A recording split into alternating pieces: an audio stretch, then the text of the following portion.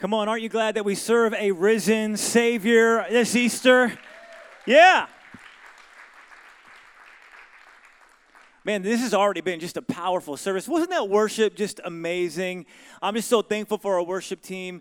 I just want to take a minute and give them a little bit of props because we just completed the 8th service this weekend at Summit Park Church, everybody. So come on, can you put your hands together for them and every volunteer that we have serving this weekend? We love, well, we haven't completed it. We're just in the middle. Well, actually, we're just getting started with the 8th service. Come on, somebody. You are the 8th service. You are the final service. This is going to be the best service in Jesus' name. Yeah. Oh, man, it's Easter weekend, and I'm just so glad that you are here with us. Man, what a great Easter it is already because it looks so much different than last Easter. Can I get an amen? Like, it looks so much different. Okay, let's just go down a trip down memory lane real quick. How many of you remember it was a year ago, just over a year ago, that our world got turned upside down? Do you remember this? 2020. Some of you are like, no, I don't want to even think about it. Just don't take me there, Scott. It's just too painful.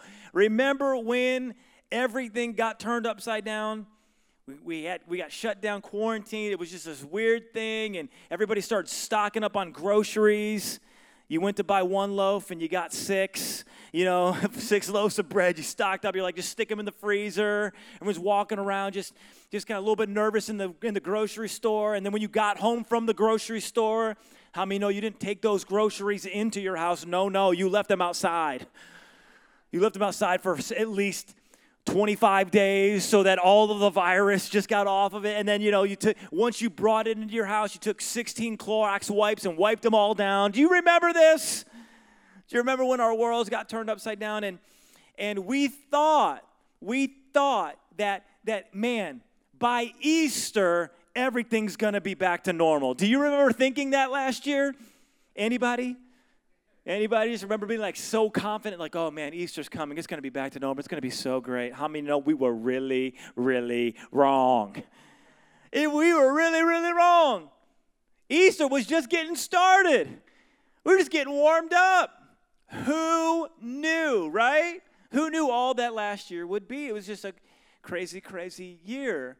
How many know it's possible to be really, really confident in something and yet really, really wrong all at the same time? You know what I'm saying? Like, it's possible. In fact, just as a testimony of humanity, how many of you would say you've ever been in your life confident? I mean, like, really sure about something and at the same time, really, really wrong? Come on, just raise your hand. Come on, raise your hand. Yeah, it's possible, isn't it?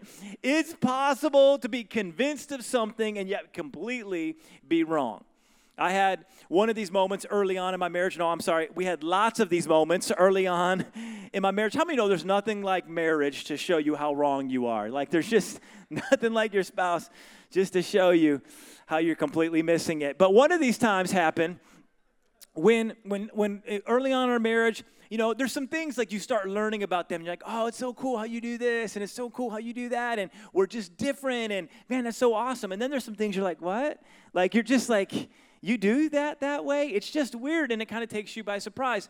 One of those happened, we were making breakfast one morning, and we were making scrambled eggs, which I love some scrambled eggs, especially around Easter time. I don't know if you knew this, but I come from a Polish family, and what we like to do, did someone just whoop for Polish people? Like, okay, that's what's up. Yeah, okay. All right, flying eagle, fly, eagle, fly. Okay. The eagle is the Polish. Okay, anyways. And so we're talking about eggs, and so what we like to do is we like to put kielbasa in eggs, all right? If you've never tried this before, it's absolutely amazing. Some people are like, oh, really? You would put sausage in eggs? Yes, not sausage. I'm talking kielbasa. I'm talking Polish sausage, somebody, and it's amazing. So that's a free tip for Easter, and all I have to say is, like Maui once said, you're welcome, all right? So you're going to try it sometime on your own. It's incredible. Anyway, so I'm making scrambled eggs with my wife, and I go to add some milk to the eggs. I'm thinking like, that's what we do. We grew up doing that. It's just we put the eggs in there. She goes, you're putting milk with eggs? And I'm like, yeah, that's what you do. She goes, you don't put milk with eggs. You put water with eggs. I'm like, you don't put water with eggs? That's disgusting. Who wants watery eggs? She goes, who wants milky eggs? And I'm like, everybody. All right, so let me just ask you, all right, let's take a little survey. How many of you grew up making your scrambled eggs with milk? Come on, just raise your hand. Yes. Yes.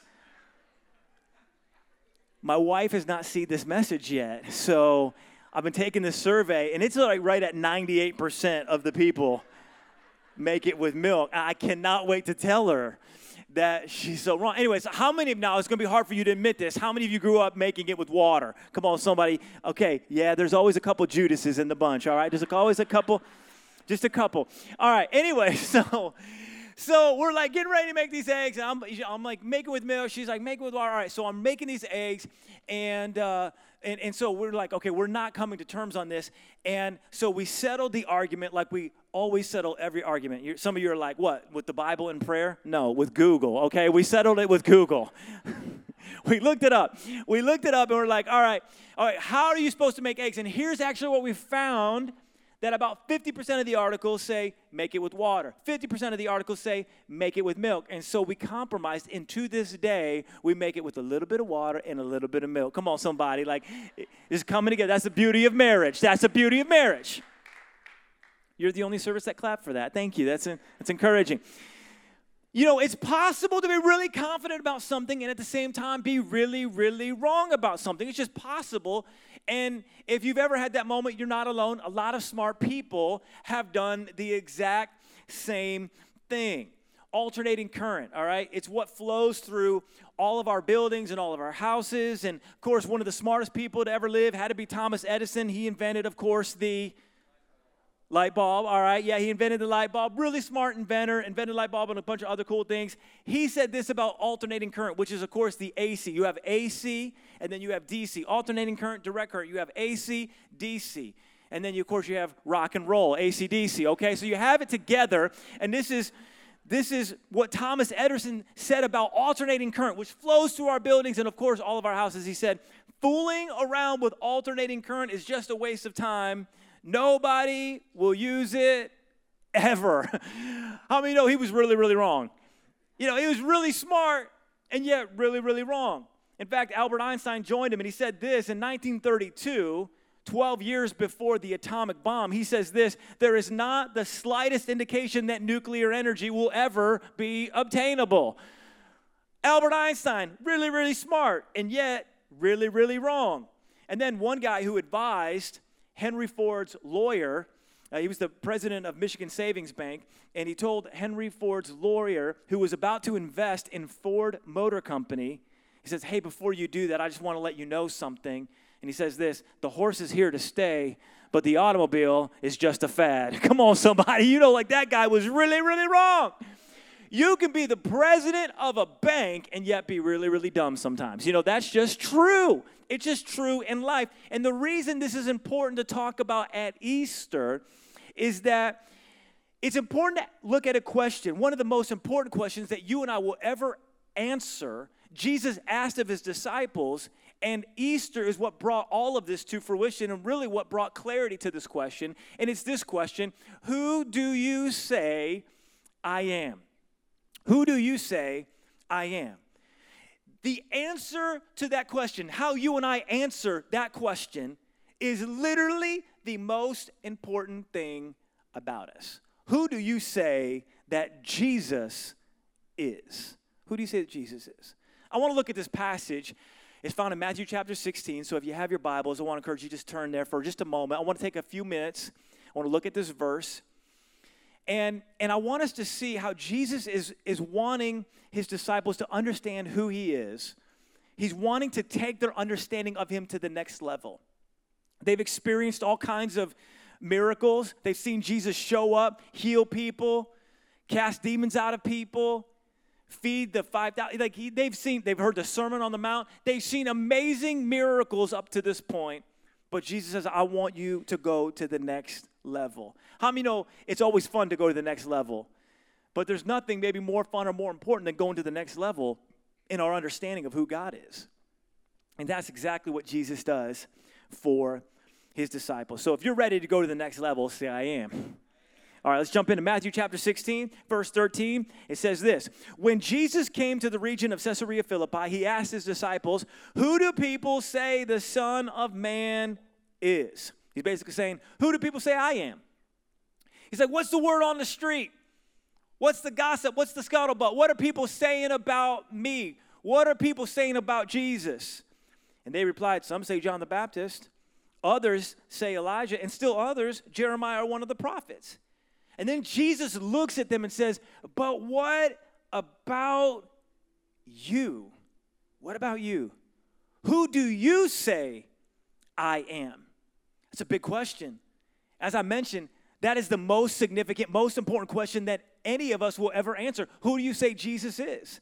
Who is he? Who is he really to you?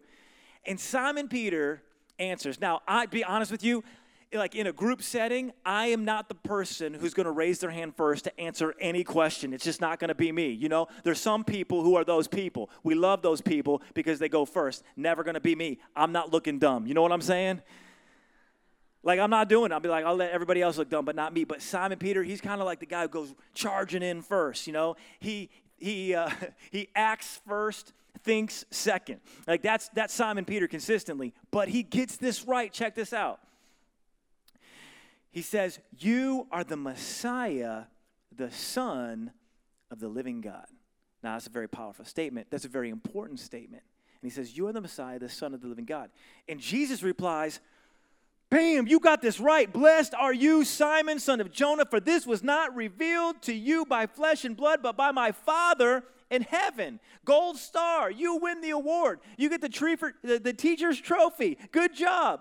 And he says, and I tell you that you are Peter, and on this rock I will build my church, and the gates of Hades will not overcome it. How many of you know this is a good day for Peter? Like he gets this question right, you know, he's got to be feeling really good in front of the other disciples. He's like, I don't know if you guys saw that, but Jesus asked, and I answered, and I got it right. And I don't know if you guys saw, but Jesus is going to build this whole church on me. I'm kind of a big deal. Like, Peter is having a good day until he isn't. He isn't. Because he's so right in one moment, and yet he's completely wrong in the next moment. Literally the next verse. Check this out in verse 21. From that time on, Jesus began to explain to his disciples that he must go to Jerusalem and suffer many things at the hands of the elders, the chief priests, and the teachers of the law, and that he must be killed and on the third day be raised to life. He's like, guys, listen, I've got this master plan that I'm working, and in order to accomplish this, I've got to go, I've got to die, and then I'm going to be raised again. And let me just tell you, it's all going to, what this is fulfilling prophecy. It's going to bring everything online. This is a big deal. And Peter, watch this. I mean, literally, this is the next verse. Peter took him aside and began to rebuke Jesus. Everybody say, uh-oh. That's a bad day. That's a bad day. He's having a great day, but I think maybe he's having too great of a day. You know, it's possible to be having too great of a day. And I think Peter's having too great of a day. His pride's getting to his head, and he's like, Jesus, watch this. Never, Lord. This shall never happen to you. So, no, I know you got a plan, but I don't know if you just heard yourself, but I'm a pretty big deal, and I'm going to tell you this isn't going to happen. Watch what Jesus replies with. Jesus turned and said to Peter, get behind me, Satan. That's a bad day. You are a stumbling block to me. You do not have in mind the concerns of God, but merely human concerns. Talk about a pendulum swing, right? One moment, he couldn't be more right. The next moment, he couldn't be more wrong. You know it's a bad day when anybody calls you a devil, right? You know, like that's what Jesus calls me. Like, you know it's a bad day when anybody. Has anybody ever called you a devil? Like maybe it's you're driving, like they drive by, and you know they don't like something, they go like this. They want their window to come down. You know, this is the international sign for roll your window down. And then like roll your window down, you roll it down, you're like, and they just go, devil. Has anybody ever done that to you? Probably not. Has anybody ever like, you know, watched your parking job and been like, devil? Probably not. Or maybe like it's your chewing. Come on, you know some people's chewing is just demonic. Like it's like, you know, they're like that's demonic. Cast that thing out. Like in Jesus' name. You know, probably not. It's a bad day if anybody ever calls you a devil, right? It's a really bad day when the Son of God calls you one. especially after you were so right. But isn't this how life can be sometimes? Isn't this how life can be sometimes? Sometimes you just feel like you're nailing it, like you're crushing it, like your marriage is just awesome and your parenting is just on fire, and then you're like crushing it at your job and you're like, yes, yes, yes. You feel like Steph Curry draining threes. You can't be stopped. You're chucking it behind your back and it's still going in. Like, isn't that how it feels sometimes? And then it feels like you're not.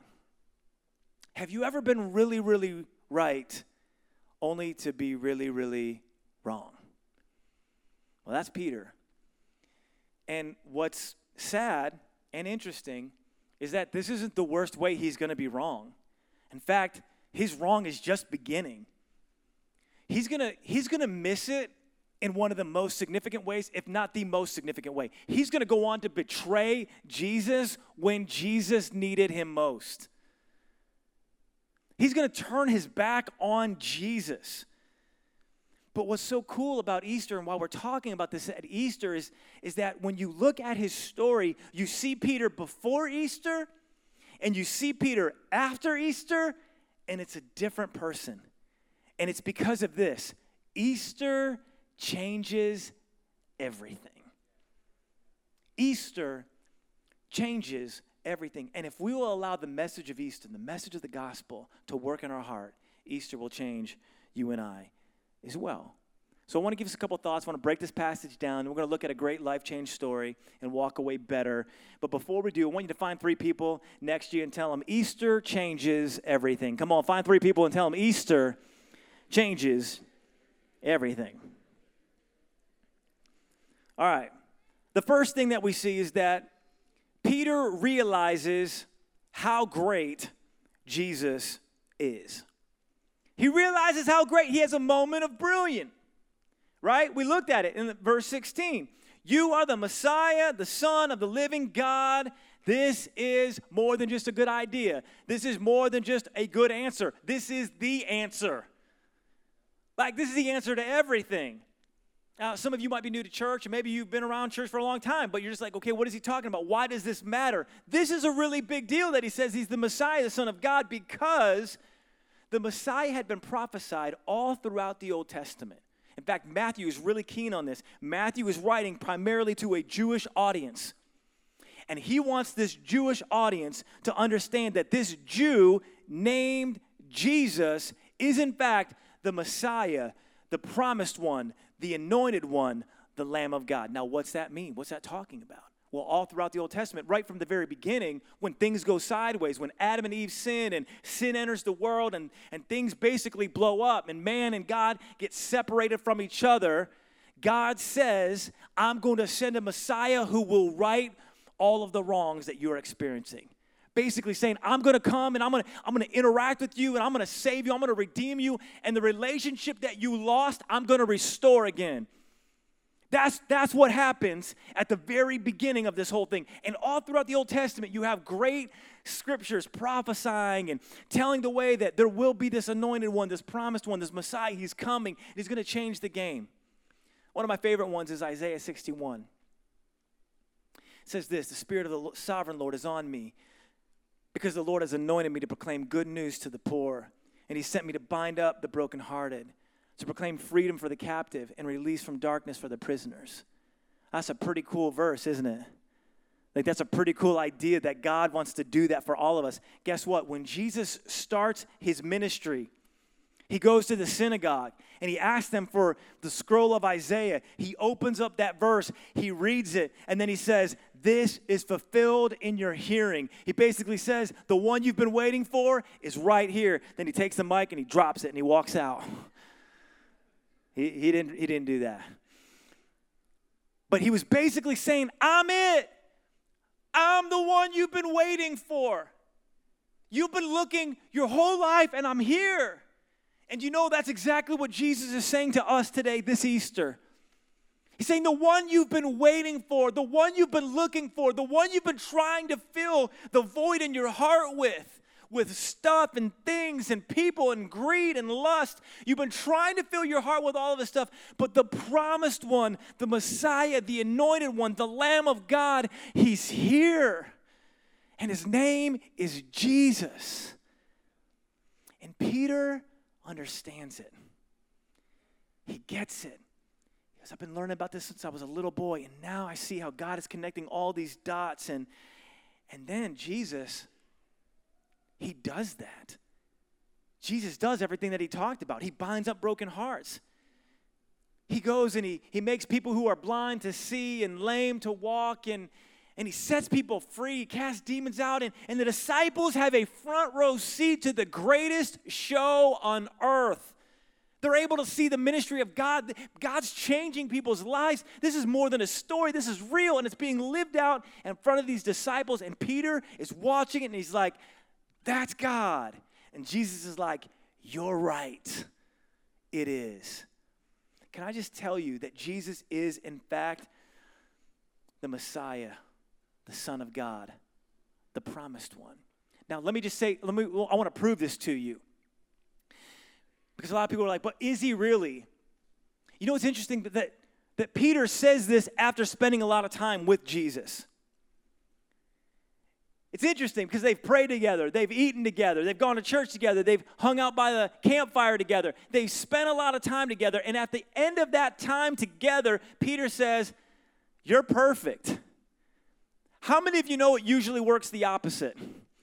Like the more time you spend with someone, the less impressed you are by that someone.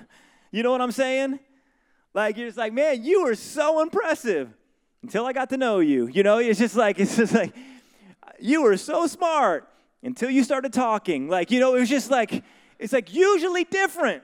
You know, it's like when you start dating somebody, you're like in a dating relationship, you know, you're like, oh man, you like, oh, that first date, you call your friend, you're like, oh man, they are so amazing. They are perfect. I know it's so weird, but I think this is the perfect person. There's nothing wrong with them. Not one thing. There's not one thing wrong. Then the second date, it's like, oh, still great. Third date, oh, still great. Then you go ahead and get married. 3 months into your marriage, you call that friend and you're like, listen, I need you to pray right now in Jesus' name because I'm convinced they're demon-possessed. You thought they were perfect until you got to know them. That's just how it works. But with the disciples and Jesus, it's opposite. They're like, the more we get to know him, the more perfect he is. Can I tell you that every one of these disciples will die defending that perfection? They die because they can't stop telling people how perfect he is. And people are like, no, you can't say that. Nobody's perfect. They're like, no, he is perfect. They're like, all right, we have to kill you. Like, I don't care. I know it to be true. Come on, you really believe it if you're going to die for it and you spent time with him. That's what's so compelling about Christianity. That's what makes Christianity so different. It's so relational. It's so personal. Peter understands who Jesus is, the Messiah, the Son of the living God. But second point is this: Peter still has a long way to go. He realizes who he is, but he still has a long way to go. How many know we're all on a journey? We talk about this a lot at our church. We're all imperfect people on an imperfect journey toward a perfect God, and Peter is included in this imperfection. He's got some issues. He's got some issues. Look at Matthew chapter 16, verse 22. Peter took him aside and began to rebuke him. This is almost comical when you read it, right? He just told you that he was going to build his church on you, and you just told him that he was the Messiah, but now you're going to pull him aside and say, not so fast, Jesus. And I really believe it's because Peter doesn't understand two things. Number one, he doesn't understand how God works. I think Peter's like, no, God, that's not how it works. You're not going to make yourself low. God's supposed to be great. God's supposed to be big. God's not supposed to die, but he doesn't understand the heart of God. See, do you realize that Jesus coming, living, dying, and then being raised again is exactly what God needed to do to fulfill all the prophecy, to make us right? He came, he lived among humble humans at a humble time. And he spent time with them. He entered into relationship. Why? Because God wants relationship with us. He comes. He makes himself at home.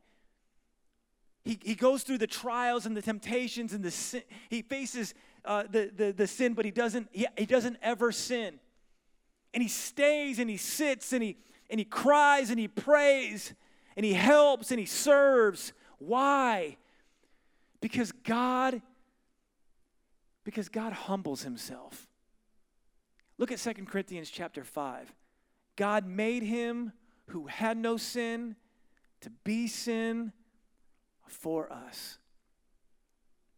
Jesus, he never sinned, never made a mistake. We already talked about the disciples died defending that. But he took on sin on a cross. The wrath of God was poured out on Christ so that it wouldn't be poured out on us. Look at that. So that in him we might become the righteousness of God. Do you know that that's why Jesus came? That's why Easter changes everything. That Jesus came, took on the sin, our selfishness, our lust, our anger, our pride, our disobedience. He took all of that upon himself so you wouldn't have to. That's because God loves you. And he wants to enter into your pain and your disappointment and take that upon you and take that upon himself so that you don't have to go through it. So Peter didn't understand that Jesus didn't come as a conquering king. He came as a suffering servant. But the other thing that Peter doesn't understand, or that how Peter misses it, is that he makes himself the center of the story, doesn't he? Because what is he doing right now in this moment? He's thinking about himself. He's making his plan above God's plan. And can't we relate to that?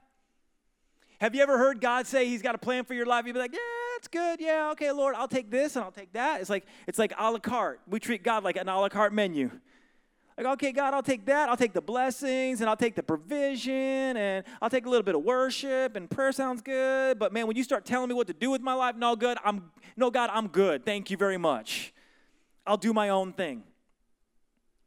Can't have it that way. That's what Peter's trying to do. He's trying to make him Messiah, but not Lord. And see, we have to make a decision. Is he the Messiah, the Son of the living God? Is he the Lord of all? Is he the Lord of our hearts? Who do you say he is? Let me ask you, who is he to you? See, Peter misses it because he doesn't understand the heart of God. And you know what? Whenever we make ourselves the center of our story, it's always going to go bad for us. And this is exactly what happens with Peter. He's making himself the center of his story. And Jesus, as he gets ready to go to the cross, gets his disciples together. And he says, hey, listen, you're all going to turn away from me. Every single one of you, you're all going to turn away from me. You. You're all going to turn away from me. And Peter's like, not me, Jesus. And Jesus is like, no, I'm pretty sure I said 1, 2, all of you are going to turn away. And Peter's like, no, not me. Not going to let it happen. Not here, right here. I got you. No. And Jesus is like, Peter, before the rooster crows 3 times tomorrow, before the rooster crows, you're going to betray me 3 times by tomorrow morning. Had to be a hard word for Peter to hear, but that's exactly what happens. Do you know why? Because he's making himself the center of his story. He hasn't moved from Messiah to Lord yet. He's followed Jesus, but he's not following Jesus. And it's exactly what happens. You can read it in Luke chapter 22. A servant girl comes up and is like, I think you were one of his followers. And Peter's like, no way. Another person comes up, I think you were with them. And Peter's like, no, man, I don't even know what you're talking about. Then another person comes up in verse 60. And Peter says, I think you were with them. And Peter replies, man, I don't even know what you're talking about. And just as he was speaking, the rooster crowed. 3rd time of disobedience. 3rd time of betrayal. 3rd time of leaving Jesus hanging. And the rooster crows. And Jesus is close by. And he looks at Peter. He looks straight at Peter. And then Peter remembered the word the Lord had spoken. Before the rooster crows today, you will disown me 3 times. And he went outside and he wept bitterly. Talk about missing it, right? I told you he was going to really let him down, and he does. And you know what happens? He weeps bitterly. This is always where our sin and selfishness and making ourselves the center of our story lead us.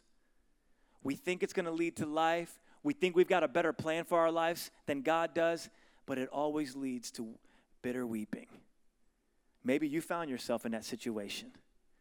Maybe you've made yourself the center of your story. Maybe you've been doing your own thing. Maybe God's been trying to get a hold of you. God's been drawing you. God's been wanting to do something great in your life.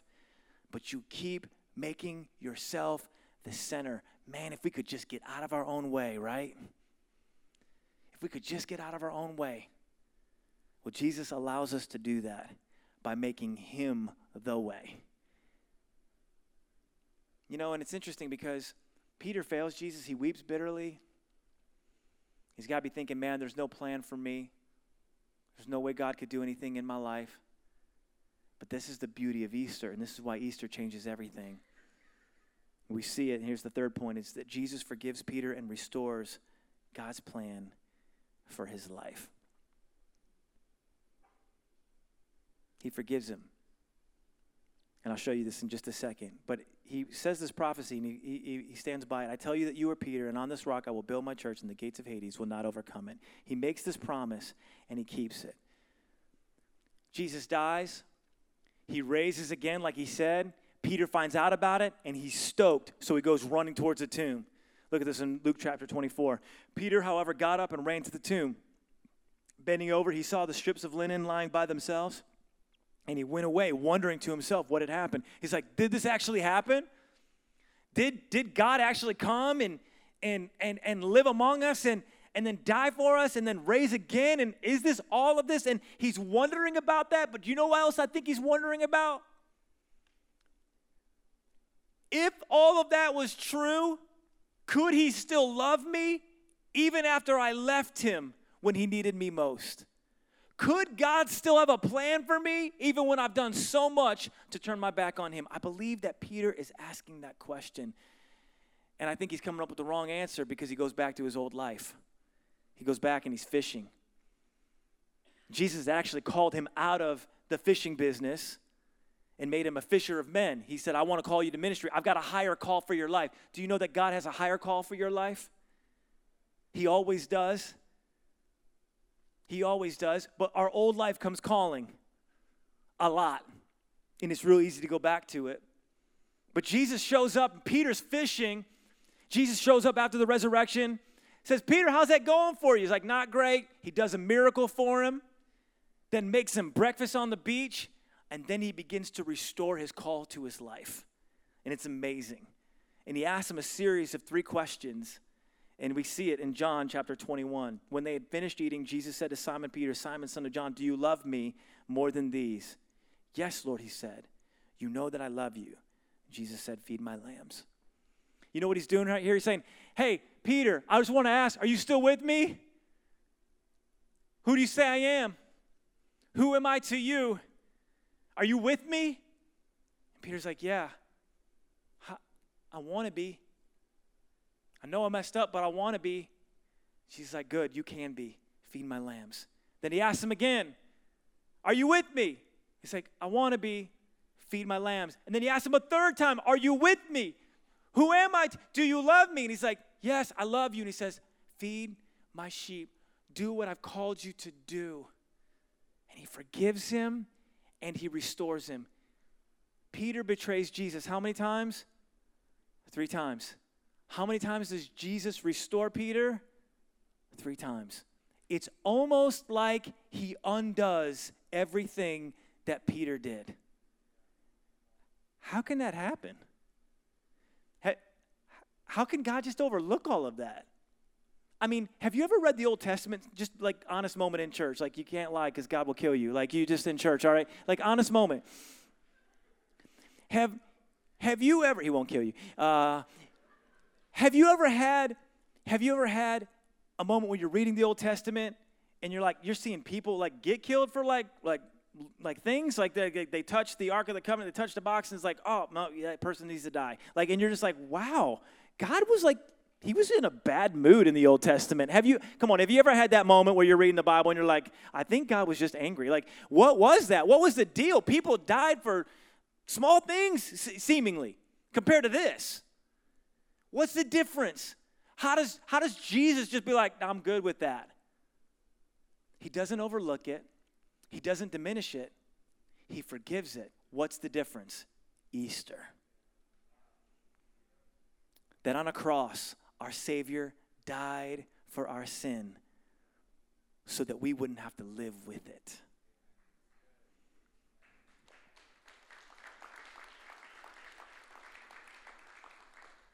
Easter changes everything. And this is a story that can change our hearts if we'll open our hearts to it.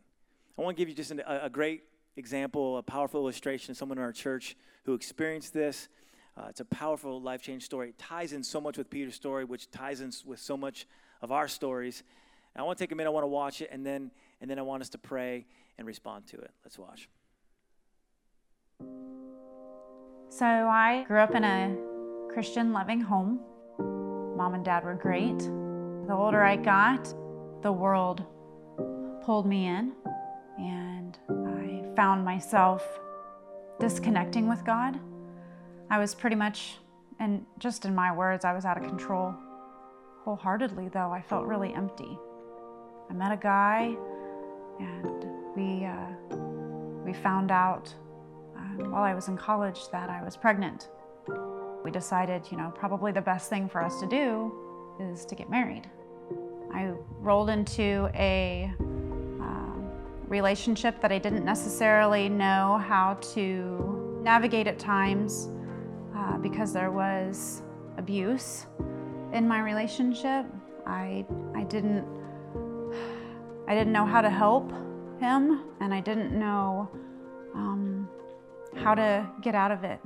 Got married young, right out of college. Had ups and downs here or there, but for the most part, things were good until they weren't.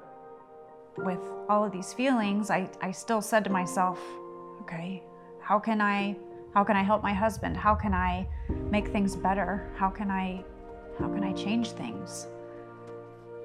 The day finally came when I made the decision to go ahead and leave my husband.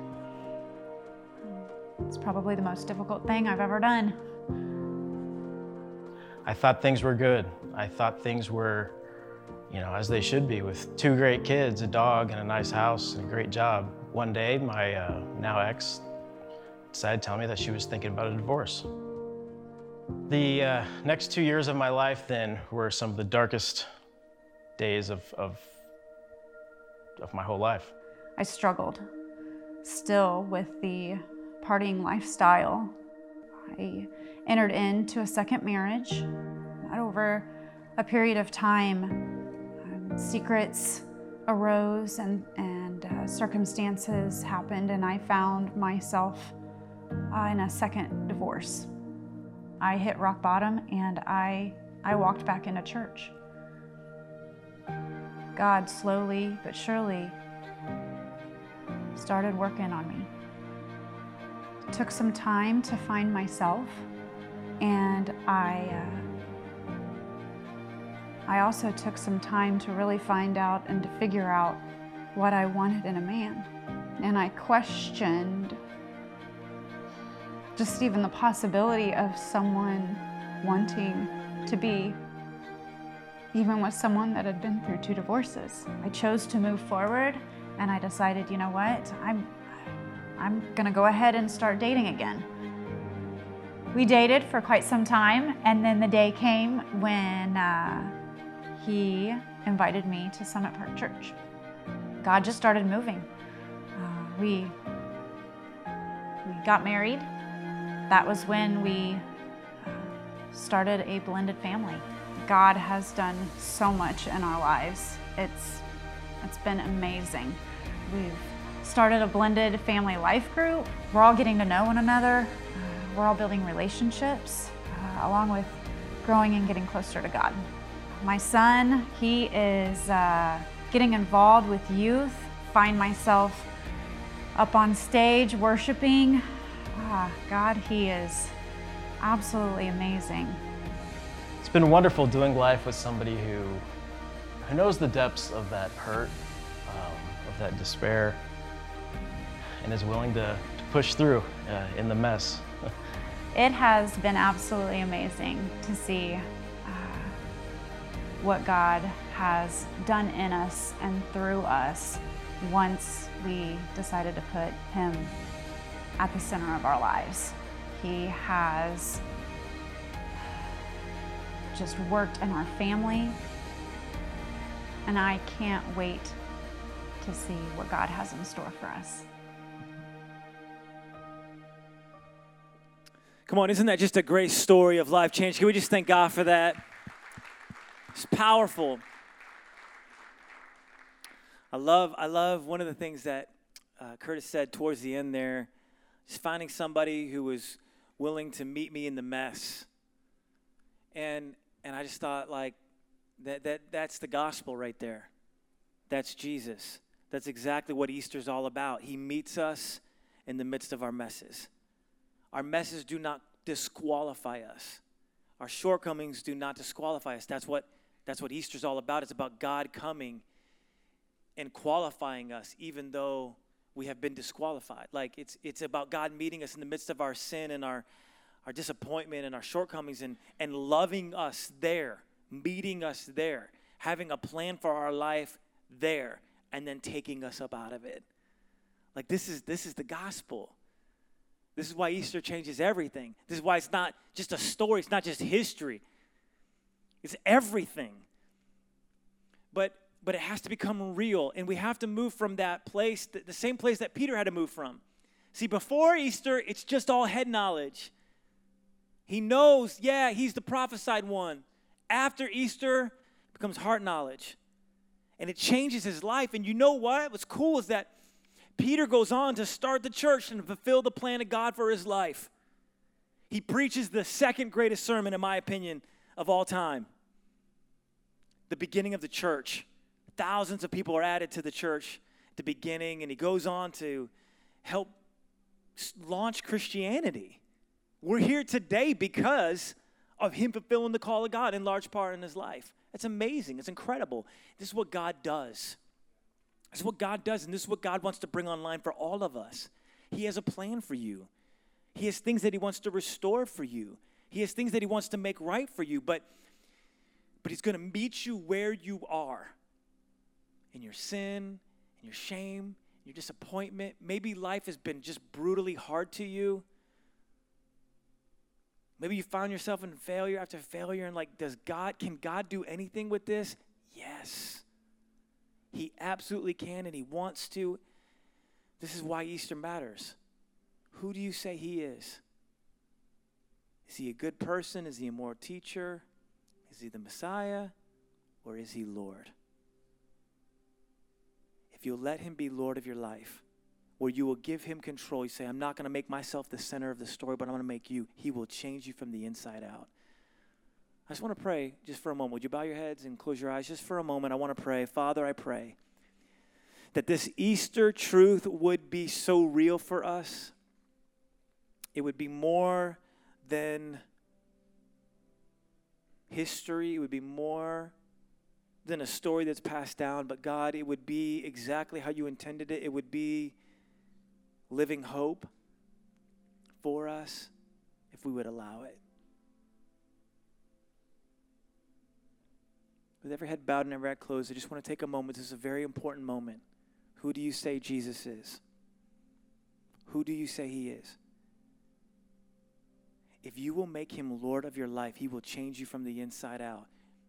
It doesn't mean you're going to be perfect, so don't even think about that. We are not going to be perfect this side of heaven, but I will tell you this, it is better and it is eternal. It's the only thing that's eternal. This life is so temporal. God will let us live for ourselves if we want to. He's not going to force himself on any of us, but if we'll respond to the free gift of salvation, God will change us from the inside out. He will make us new again. The Bible says if there's anyone in Christ, he is a new creation. The old is gone, the new has come. You can have that. You can have resurrection life. Paul talks about this in Romans, that the spirit of him who raised Christ from the dead lives in us also. You can have resurrection power in your life. But you got to open up your heart to him. And you can't be the center of your story. You have to make him the center. I want to give you an opportunity to respond. In just a second, I'm going to ask you to raise your hand and say, I want to make a decision to follow Christ. Maybe for the first time or for the first time in a long time. You're here today, and God is speaking to you. God is drawing you. God is pulling you home. He wants you to know him. It's the most important thing that you will ever engage with in your life. This moment, this question, who do you say Jesus is? You're here today, and you be honest, you say, you know what, he's not Lord, but I want him to be. I'm tired of making myself the center. I'm tired of living for myself. I'm tired of the disappointment. I'm tired of the party scene. I'm tired of whatever it is you're chasing, but you're ready to follow God and experience resurrection life. If that's you today, God wants to touch you, wants to speak to you. He will change you from the inside out, but you got to respond. You're here today and you say, man, this is speaking right to me, Scott. I need to respond. For the first time or for the first time in a long time, you're saying, I want this free gift of grace. I want to make Jesus the Lord of my life. I want you to lift your hand all across this place and say, that's me. Come on, just all across this place. Just say, that's me. You're speaking right to me, Scott. Hands are going up everywhere. Just hold it up. Reach out for God. Say, yeah, I want to respond to the goodness and the grace of God. God's going to change you from it. Come on, anybody else? You say, this is speaking right to me. I don't want to miss this opportunity to say a prayer, to make a decision. This could be the best Easter you've ever had in your life, the most meaningful Easter. Just say, hey, this God is speaking right to me. I want this. Let me pray for you. Father, I pray for every person who's reaching out, every person who's praying. God, I pray that they would experience life, hope, joy, grace. Bring it online. In Jesus' name, amen. Amen. Will you stand with me across this place? I just want to take a moment. We want to respond. So many people raise their hand, and I'm just so thankful for you. I'm excited for you. This is an important moment. If you didn't raise your hand, but you need to, I want to encourage you, make a decision. It'll be the best decision. But I want to take a moment, just respond to the goodness of God. We experience the goodness of God because of Easter. It changes everything. So would you just lift your hands all across this place and say, God, thank you for the life. Thank you for the hope, for the joy that you bring online for us because of Easter. Lord, we love you, and we praise you, and we give you our hearts. We say, come alive in our hearts, Lord. Have it all, we pray. We love you. In Jesus' name. Come on, let's worship.